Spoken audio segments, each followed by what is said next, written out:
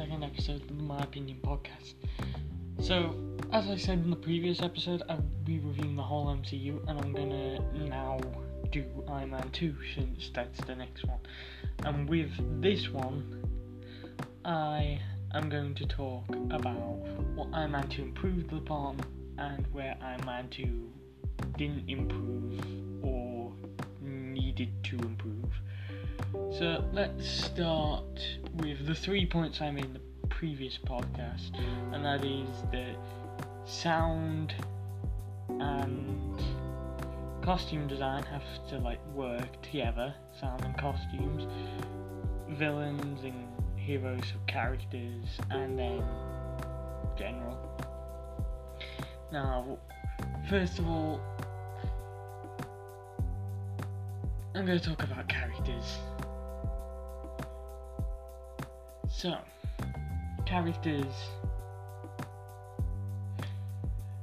The villain is really boring in Iron Man 2, I'm just going to say that. It feels like they tried to get what was special from Iron Man and then try and translate it over into a new film with a different sort of villain, somebody who you could definitely feel for why they were a villain, but it doesn't work. Why? Well, it doesn't work because it's been done, and the way they do it is incredibly similar, except they show stuff like how he was hired and other little details about him building this robot army, but the villain, Whiplash, is very forgettable.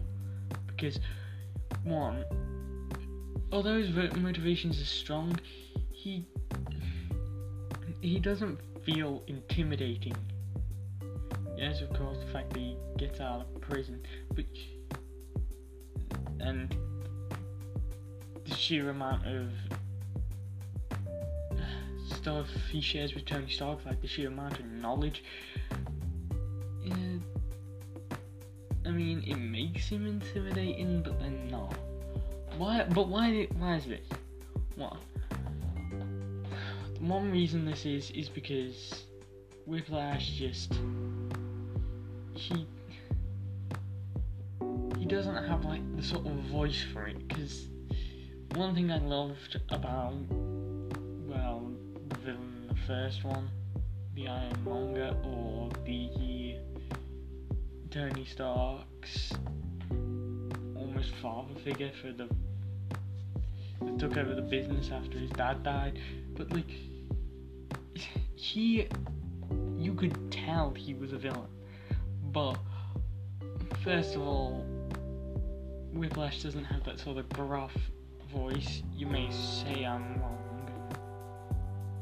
maybe I am, but I just didn't feel like he was as intimidating as the first villain, because he didn't feel like he didn't care about life.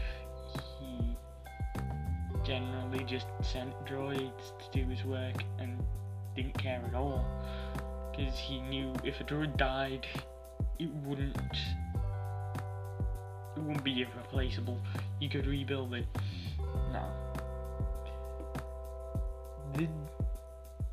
The thing they could have, how could they have improved it? You could either have him have a deeper voice and have him talk a little bit more, because he was quite silent through most of the film, and they probably could have made him slightly more menacing through ways of just him not caring.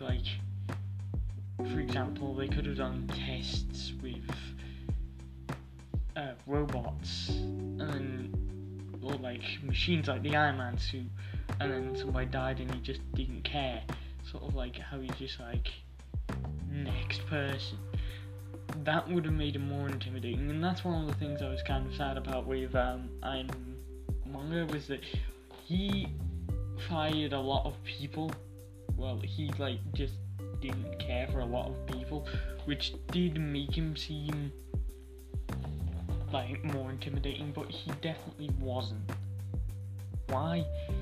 Because he definitely wasn't intimidating as you think, because he doesn't have like the lack of caring for human life or life in general. But next is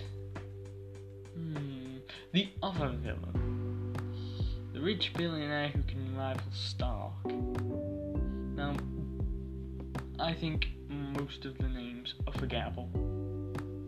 Because, yes, I've only watched Iron Man 2 once, but most of the names are forgettable because they're rarely said.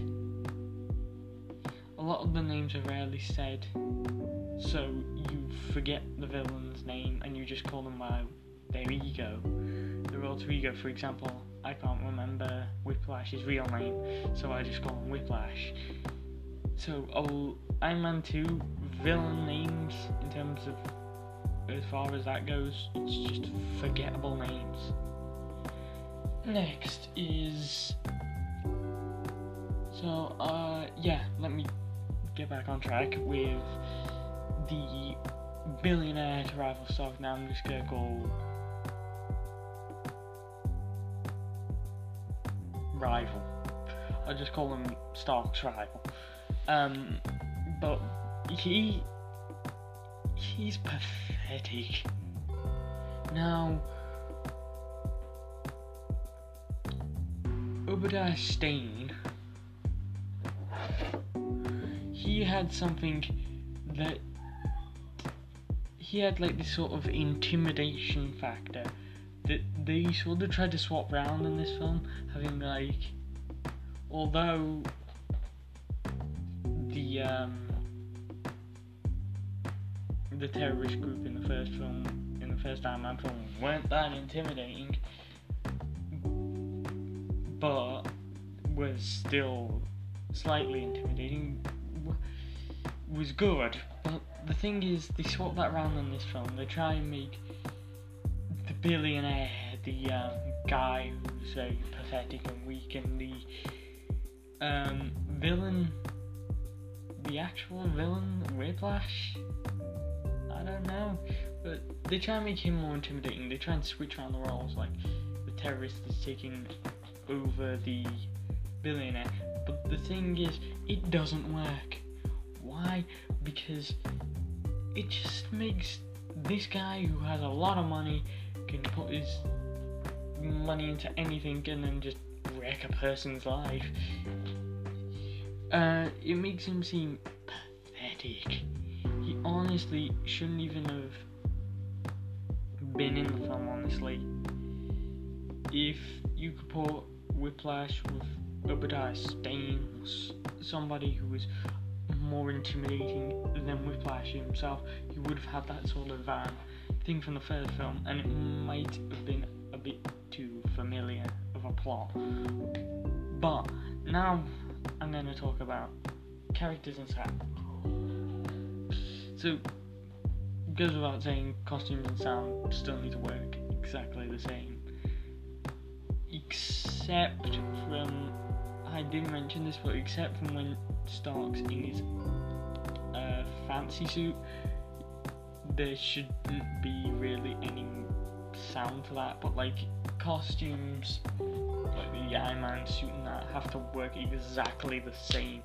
There has to be no difference between what I said in my first one, saying that sound needs to be in unison with a suit. There's got to be no difference. It has to be, well, the suit has to be in unison with the person using it. So the sound has to be, like, it's got to be in unison with the suit. So, they didn't improve upon it, and then they didn't, like, totally destroy it. So, on that part, I think that's fine. There's not much to talk about there. But let's talk about the last one, general things, and I'm also gonna, of course, general involves the plot. So, the plot in this film was definitely more of a build-up, because in the first Iron Man film, what I forgot to mention was that, like, S.H.I.E.L.D., you could see S.H.I.E.L.D. there, but they were kind of a background thing, and they took a more main position in the new film.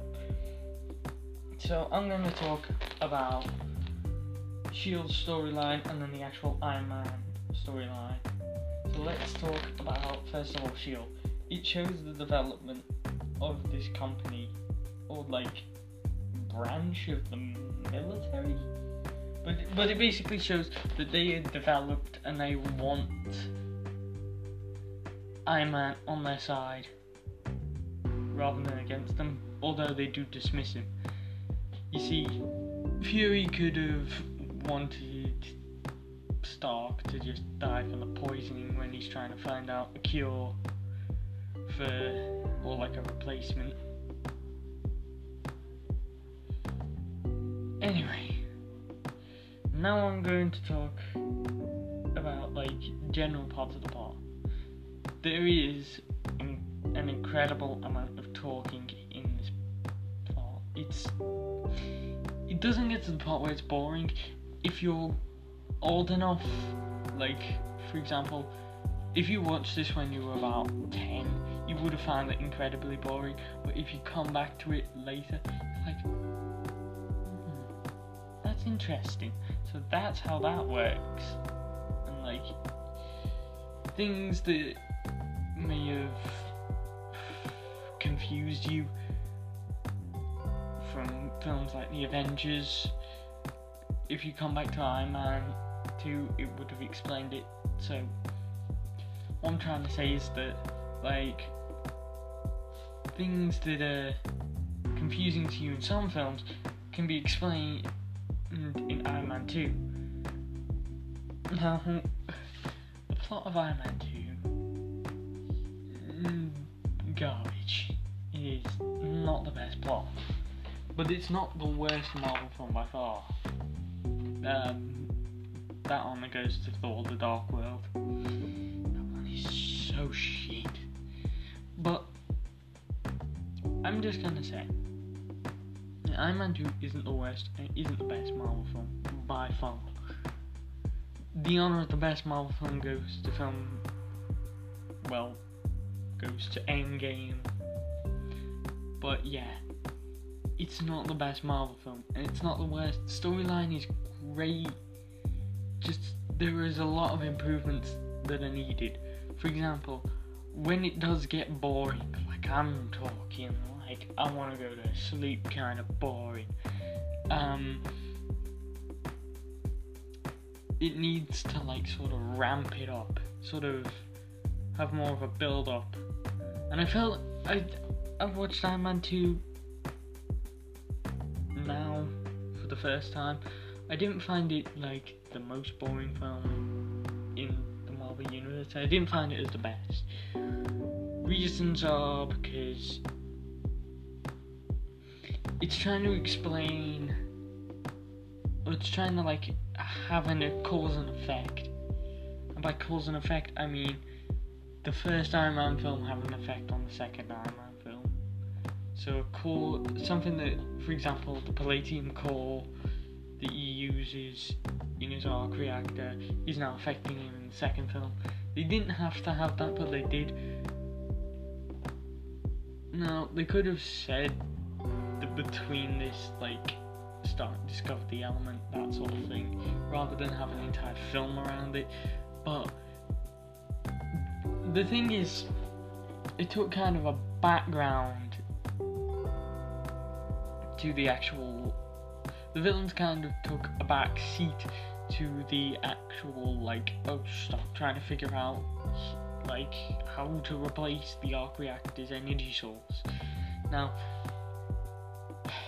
it's one of the things I hate, because there can be some great villains that if Marvel played their cards right, could have made probably, like, long-lasting villains, and probably even could have been famous, but like that's not the case with Iron Man 2. All played their cards in a sort of weird order, which it's not good. It's not a good film, Iron Man. Why? Well, that's just because Iron Man. We can look at films like the first Iron Man. The perfect definition, great plot. Very simple and easy to follow. Characters and sound, stuff like that, all easy. And as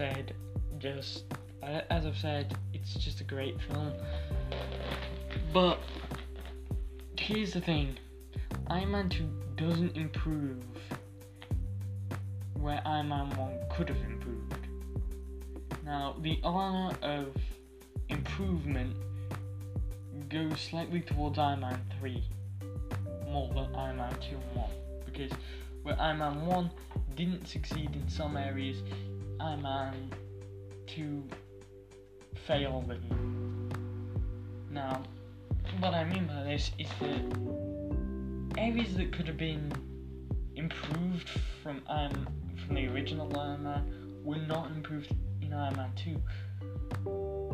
But then again, this one was probably just a money-making thing. Now, things that also take a backseat that I thought would be good plot points is the plot of like his suit being stolen, the Mark II being stolen by Rhodey, the government wanting the Iron Man suits just to build like a massive army of people wearing these, and all the such things. Like, this should have gone more into detail with like the suits being used, like what was sort of real other than the conference, what other motivations did Stark have? Did he think this might be good, but if it got too out of hand it could end up like his previous failures? But something I absolutely hated with Iron Man 2 was just the fact that rather than have just like one villain,